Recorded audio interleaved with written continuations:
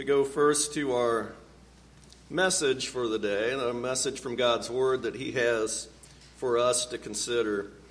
And I pray this message in particular will direct our minds throughout the rest of our worship as we continue to pray and as we sing our songs and as we focus on what Jesus has done for us, the great and wonderful things that He has done for us. Over the next few weeks, we're going to be considering Psalm 107. Psalm 107, I was going to look at it once, and hopefully you've already keyed in on the key factor for why we're going here, and it's because what we'd looked at just a few weeks ago, on December the 26th, we looked at the Magnificat when Mary spoke those wonderful words of praise to God, exalting Him for His steadfast love. And one of the things that she said there was, He has filled the hungry with good things. And she was thinking of Psalm 107. This is one of the inspiring things to Mary, one of the things that gave her such a great and wonderful life and attitude. And so we're going to Psalm 107 now, having spent a couple of weeks in Psalm 103. Now we're going to spend several weeks in Psalm 107. Today's lesson is entitled, Don't Faint, Be Filled. Don't faint, be filled. We have all kinds of things in this life around us that we just consume everything we can. We consume information, we consume entertainment, we consume. But the question is, does it fill us up? Or does it leave us feeling empty? Does it leave us ready in our lives spiritually to faint? And Psalm 107 is going to be the encouragement to us is to seek after God. If we seek after Him, He will fill us with good things. So don't faint, be filled. In Psalm 107, the scripture was just read a moment ago, verses 1 through 9, and we're going to consider these words. And I want to key in on the loyal love that is mentioned here, the steadfast love. The New American Standard calls it loving kindness, but I love some of the other translations that gives it this permanent faithfulness to it. Psalm 107 verse 1 says, Give thanks to Yahweh in the Lexham English Bible. Give thanks to Yahweh. He has a name. The Lord is His name. Yahweh is His name, indicating He is the great I am. He is the one who is forever, always has, will be, the one who appeared at the bush to Moses and said, I am who I am. Give thanks to Him. Give thanks to Yahweh, for He is good, for His loyal love endures forever. His steadfast love endures forever. Just consider that. Think about that. God's greatness, His steadfast love, Him being faithful to us, even when we're not faithful to Him, His faithfulness, that's the kind of love that He demands. And when we gather, and particularly a little bit later here, and we're thinking about this table, we're reminded of Jesus having given up His life on the cross for us. Even though we were rebellious, even when we were sinners, Christ died for us. That's faithfulness. That is loyal love. That is how steadfast God is. His goodness and steadfast love demands our praise. That's embedded in it. It demands our praise. If people would know what God has done for us in Christ Jesus, then the natural response should be to give thanks to the Lord. For He is good. His steadfast love endures forever. His loyal love is forever. Psalm 107, verse 1. I think Mary was inspired by that. I think Mary's life was lived with an acknowledgement that she understood that. She knew that. She knew the love of God. And she didn't even know Jesus. Jesus present within her physically, but she didn't know him like we do. We know him fully now.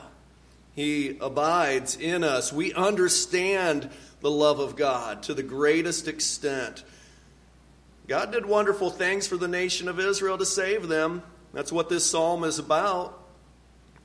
But he never did anything for them like sending his own son to die on the cross to save us.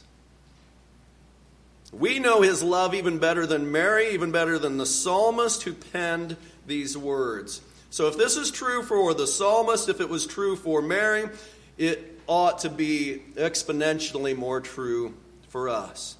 Let us give thanks to Yahweh, for he is good. His loyal love endures forever. His goodness demands our praise. I pray today that we're able to praise him. All right, now have your Bibles open. Verse number 2. It says, "Let the redeemed of the Lord say so, whom he has redeemed from the hand of the adversary." Let me ask you, have you been redeemed by the Lord? Have you been redeemed by the Lord? Listen to that verse again. It says, "Let the redeemed of the Lord say so." It's kind of like, well, it's a little strange wording. Say what? Say so. Well, we've been redeemed. It reminds me of that song that I sang when I was a kid. I've been redeemed. And it would be an echo. I've been redeemed by the blood of the Lamb. I've been redeemed by the blood of the Lamb. What a wonderful thought. I've been saved. I've been bought back. There's been a price paid for me. Somebody has come and rescued me, all embedded in this thought of being redeemed to the Lord. Have you been redeemed? Have you been redeemed? Who have you told? If you've been redeemed, if you finally you say, yeah, I've been redeemed by the blood of the Lamb. Amen, amen. Well, who have you told? Let the redeemed of the Lord say so. We should be singing out. We should be going everywhere we go. It should be kind of like singing that song. I've been redeemed by the blood of the Lamb. That should be on our lips. That thought should be on our thoughts, in our hearts all of the time. That should be what leads us through the day. That last part of that verse mentions the adversary. We've been redeemed from the hand of the adversary. Well, who have you been? If you have been redeemed, who have you been redeemed from? Who is the adversary? Oh, and there is an adversary. The devil, that means adversary. He is the one who seeks us. He is the one who wants to be our master. And we have been saved from his hand by the blood of Christ Jesus, our Lord and Savior. Praise be to him. Let the redeemed of the Lord say so, whom he has redeemed from the hand of the adversary. In verse number 3, and gathered them from the lands, from the east and from the west and from the north and from the south. He has gathered them from the greatest extents of the earth. Now, to me, I listen to that, and I think about the nation of Israel. This was a psalm written to a particular people, to the people of God. They were all pretty much together. Usually, sometimes they'd get scattered a little bit, and he'd redeem them back. But for the most part, they were always together. And it makes me wonder, when I read that, my thought goes to Jesus. Verse number 2, when I read it, my thought goes to Jesus redeeming me from the hand of the adversary. And in verse number 3, it says, and gathered them from the lands, from the east and from the west and from the north and from the south. Did Jesus fulfill this verse? Is this verse really pointing more to Jesus, even more so than it was to their immediate context when it was written by whomever it might have been who wrote Psalm 107?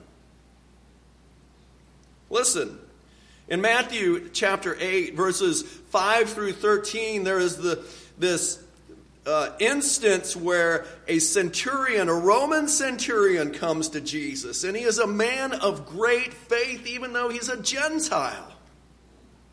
He's a heathen. And he knows Jesus. And he's the one who says, my servant needs healed. And Jesus is going to say, all right, I'll go with you. And he says, no, just say the word and he'll be healed. I know you can do it. Verse number 10, now when Jesus heard this, he was astonished and said to those who were following him, he would have been turning to the Jewish people who were following him, truly I say to you, I have found such great faith with no one in Israel. But I say to you that many will come from east and west and be seated at the banquet with Abraham and Isaac and Jacob in the kingdom of heaven. But the sons of the kingdom will be thrown out in the outer darkness, in that place where there'll be weeping and gnashing of teeth. And Jesus said to the centurion, go. As you have believed, it will be done for you. And the slave was healed that very hour. So here is the thought of Jesus saying, man, I've got a guy who believes in me, who understands who I am, who knows the authority that I have and where that authority comes from. It's from heaven. And I tell you what, I'm going to bring in a lot more people like that. And he was thinking about you and I. We're the Gentiles that have been brought into the banquet feast. And he brought us in from east and from west. What a wonderful, beautiful thought. We have been brought into the kingdom of heaven. Let the redeemed of the Lord say so. How wonderful, how steadfast the love of God. What a joy, what a great treasure we have in what Christ has done for us. So on to verses 4 and 5. We'll take these verses together. He gets into a particular instance here now, as he's going to do in a couple of more instances. He gives these examples of times that the people needed help. They cry out to God, and then God delivers them. And that's what we're going to look at each one of these instances. And the first one is here in verses 4 through 9. The first instance of somebody who needs delivered. And the love of God comes along and saves them. So verses 4 and 5. They wandered in the wilderness in a desert region. They did not find a way to an inhabited city. They were hungry and thirsty. Their soul fainted within them. And they cried, I've got to pause. And they cried out to the Lord in their trouble. So we'll pause there. Verses 4 and 5 in particular. Listen to this. The people of Israel, they were redeemed. And I think these verses kind of take us back to this time that the Psalms often go back to. It's the time when Israel was redeemed from the hand of Pharaoh. They were slaves to Pharaoh. And he was a horrible taskmaster. He was a terrible, enslaved them, treated them terribly. And God brought them out. And they now had a new master. The great and powerful Creator who is loving and kind. Yahweh. He was brought out. He brought them out of the land of Egypt to serve him. Well, then they wandered in the desert for these 40 years before they entered the promised land. And that's the picture here, the wandering in the desert for 40 years. They wandered in the wilderness region, in the desert region. They did not find a way to an inhabited city. And you get this picture in your mind that hey, they were out there. Death was looming around them all the time. We're not talking a wilderness region where they could pick apples off a tree, where they could walk a quarter of a mile to the nearest stream. When we think wilderness here in the Midwest, we think of a woods, and there's always something to find to eat there. Well, their wilderness region was desert. No life, no water, always struggling to survive. Well, God provided for them back then, didn't he? But they didn't find in those 40 years, they didn't find their way to the inhabited city where there would be a source of water, where there would be a source of food. They were wandering. No inhabited city. They were hungry, verse number 5, and thirsty. Their soul fainted within them. And even in that 40 years of wandering, even though God was supplying what they needed with manna, with quail, gave them the water they needed, probably just enough to get by. Every day maybe they wondered, am I going to have enough today? Well, if they focused on God, then yes, they would. But can you imagine being in that kind of situation? Physically, every day, only having enough food for that one day. Not knowing, if you kind of take God out of your mind and out of your life, which I'm sure they did, not knowing if tomorrow you're going to have enough. Well, spiritually, even though here in the land of plenty, we've never had, very few of us have experienced anything close to hunger and thirst like they experienced, yet spiritually, we have experienced wandering in a desert. Have you ever felt like you were wandering in a desert? Have you ever been hungry and thirsty in your soul, and your soul was just fainting within you? You despaired of life. You felt like you couldn't make it one more day. Life was too much. Life was too hard. Life is too empty. There is nothing there. I can't sustain my soul. And we go through times like that. Not everybody to the same extremes. But in Psalm 63, I know that the writer of this psalm, I think, experienced something like that. Probably from some adversary or difficult time in life physically, but I think we can understand this spiritually, that the psalmist says, "O God, you are my God. Earnestly I seek you. My soul thirsts for you. My flesh faints for you as in a dry and weary land where there is no water."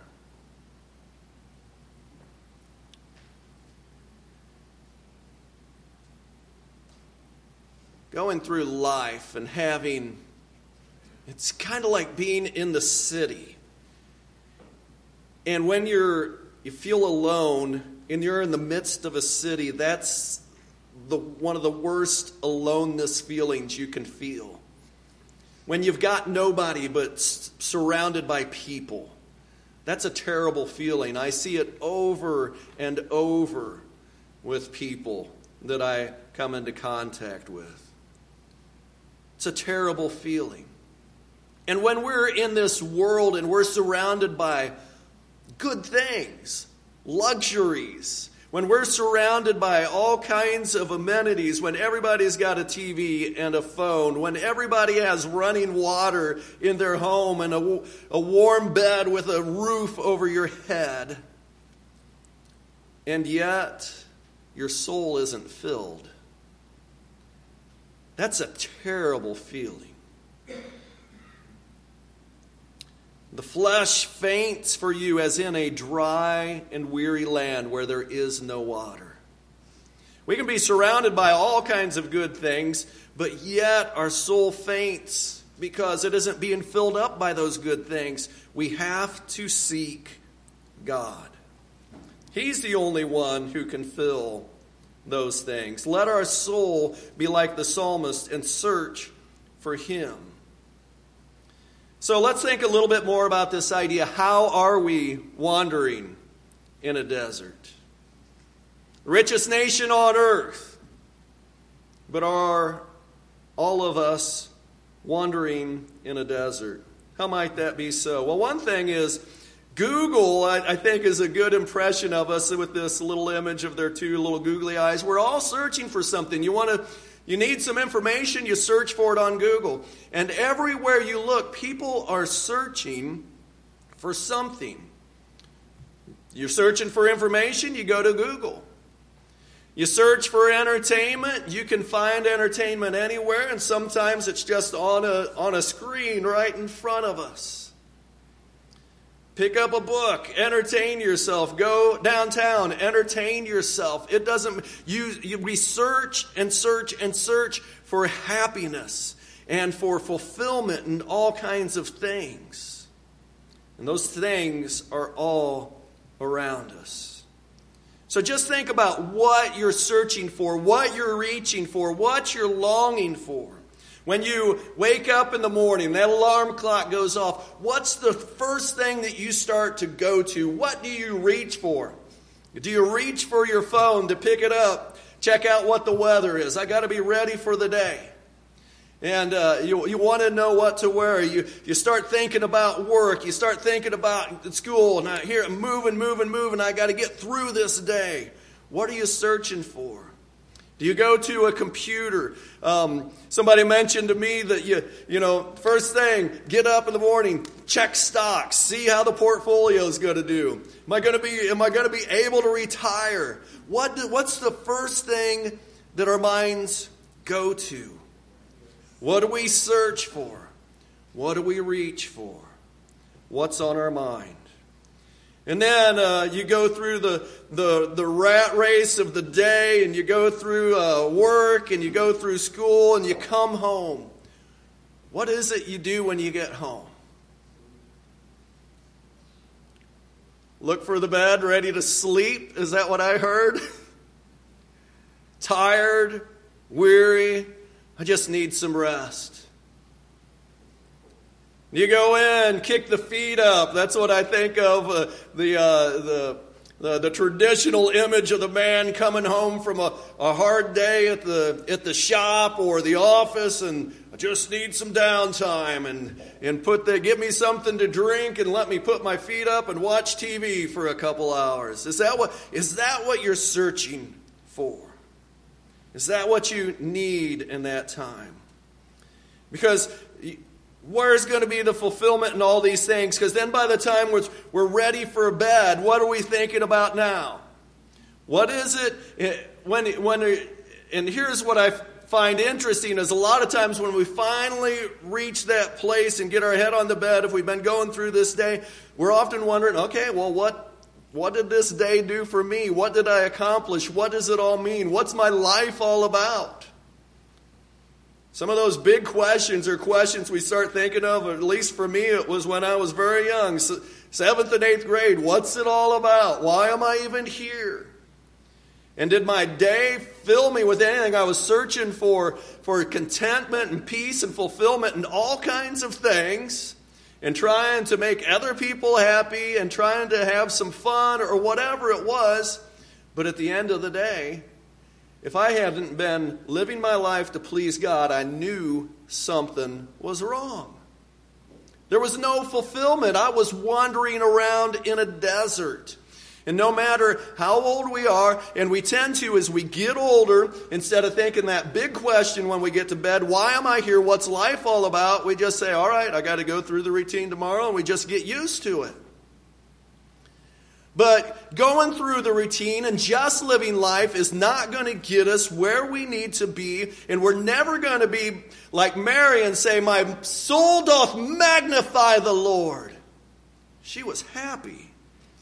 He had filled her life with good things because she sought after Him. And from morning to noon to night, the question comes, are you seeking after Him? If you're not seeking deliberately and intentionally and with a lot of energy after the Lord God who created you, you are just simply wandering around in a desert, and your soul is going to faint within you, and it is. It's not going to, it is. It's going to get worse and worse.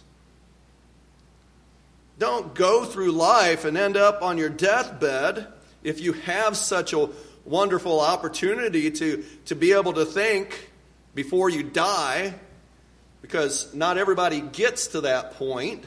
Death can come suddenly and unsuspectedly, no matter what age you are. But don't, if you're so fortunate to get to the end of your life when you should, at the end of a long life, be able to think, what has my life been all about? If you're fortunate enough to get there, don't let that thought be, what have I done? What has my life been all about? Why was I even here? Will anybody even care that I lived my life? Have I made any difference? Don't get to that point now, and I don't care, don't get to that point, but rather right now, seek after God and live for Him. Start making it a routine that the first thing in the morning you are going to focus on God. You're going to find a way to make this day the day that you are bringing glory and honor to Him. This is the day that throughout the day I will give thanks to the Lord, for He is good, His steadfast love endures forever, and I am one of the redeemed of the Lord, and I will say so. I'm going to make a difference in this life. I'm going to live for God. So how are we wandering in the desert? The richer we are, the easier it is to wander in a desert with no satisfaction, fulfillment. The distractions are all around us, but we must focus on God. Verse 6 says, to these people who were out in physically in the wilderness, they cried out to the Lord in their trouble. He delivered them out of their distresses. The Lord can deliver you. Their distresses were physical distresses. Am I going to have anything to eat? Am I going to have anything to drink tomorrow? That's stress, but we have stress, don't we? Oh my goodness, we have stress. We stress over all the stuff we have. You know, riches don't eliminate stresses. They bring it on even more, I think. Stresses that ought not be there. But if we would just focus on Christ and call out to Him and give Him our lives, that's the idea of, hey, God, I'm totally helpless. I need you. That's the idea of calling upon the name of the Lord. Calling upon Him, I need you, and I know you're going to provide for me, so I praise you. It's asking for help, crying out to Him in that way, and then crying out to Him with praise, as it indicates in verse 1. The Lord can deliver you. He's the only one. You're wandering in a desert. Your heart faints within you. Your soul is fainting and weary and dying and shriveling up. Call upon the Lord. He's faithful. He will deliver you. So cry out to Him. Verse 7. And He led them also by a straight way to go to an inhabited city. He'll lead you. One of the most beautiful psalms, Psalm 23. He leads me. And I think even in the picture of that psalm, He leads me by the quiet water. I have to say the whole thing or I can mess it up now. Lord is my shepherd, I shall not want. He leads me by the still waters. I'm not saying it right. Too many translations in my head, I think, with that one. He takes me and leads me to the path of righteousness. He leads me even in the darkness. He takes me through that. It's just a beautiful picture. The Lord leads. And even as followers of Christ, our name is this: disciple, follower. He leads me, I follow. It's that simple. So don't faint, but be filled. And when He leads you, you're going to go in this straight way to an inhabited city. And I picture an inhabited city. It's a place with water. It's a place with food. It's a place where you can get everything you need to survive, spiritually speaking. Then, it's a place where we can live and have life and be filled. It's a place where there is joy, where there are others that we can have fellowship with. That's the inhabited city. I consider it today, it's the kingdom of God. And we are members of that kingdom where God rules and reigns in our lives, and that puts us together as some of God's vessels. We are his servants, serving him and loving him. And he takes care of us. Verse 8, let them give thanks to the Lord for his loving kindness, steadfast love, and for his wonders to the sons of men. Why should the redeemed give thanks? Those who are now led in the straight paths, who have been delivered, those who are redeemed, let them give thanks to the Lord for his steadfast love. He's good to us. He loves us. So give thanks. Verse 8 at the end there it says, and for his wonders to the sons of men. And we all here today are very aware of the greatest wonder that God has ever performed. Let us give thanks to him. Verse number 9. For he has satisfied the thirsty soul, and the hungry soul he is filled with what is good.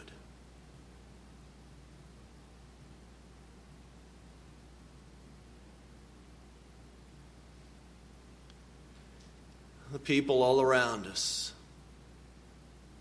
hunger and thirst. Their souls faint within them. Some of us here, perhaps, can identify with that. And Jesus is the one who can satisfy your longing, satisfy that hunger. Don't faint. Be filled. Let us help all those around us who are fainting and need filled. Let the Son of God satisfy your thirsty soul.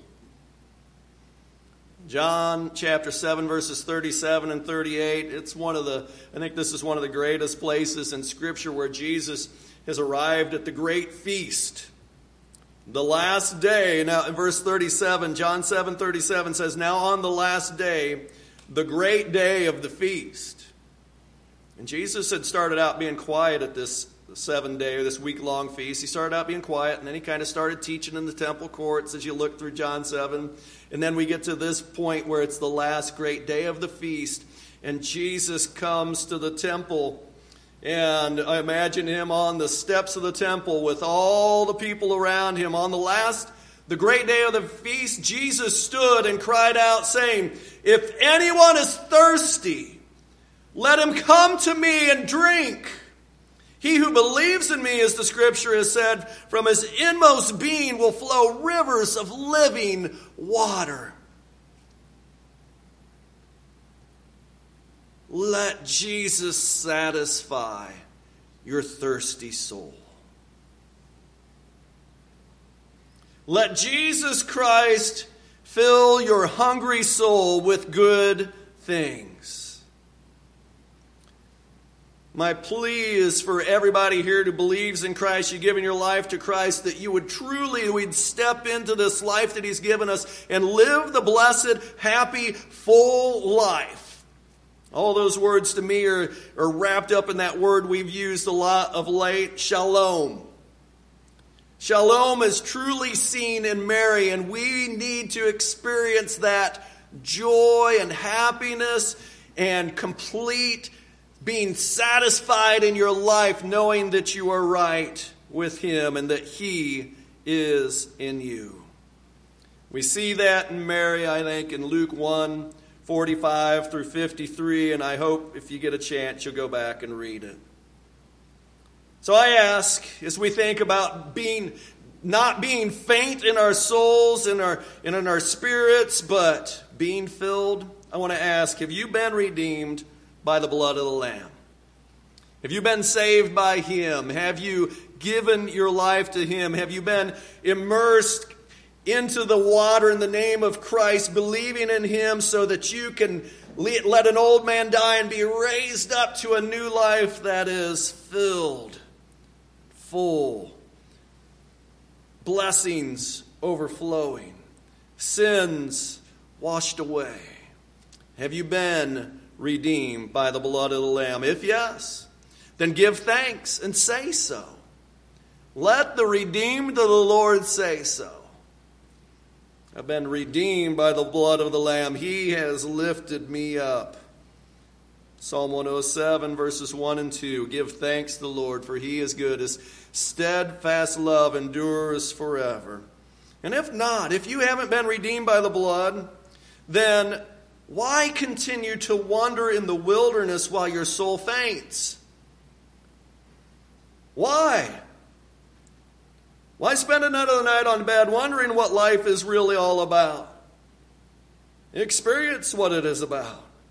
It's about serving Christ Jesus, having Him as your Lord and your Savior. Arise and be baptized and wash away your sins, calling on His name. Don't faint, be filled. If you need to respond to the gospel call, I encourage you to get a hold of me at the closure of this worship. Get a hold of me later today. Call anytime, but seek Him and be right with Him. And now we're going to turn to the great deed, the wonder that has been done for us in Jesus Christ as we partake of this Lord's table today.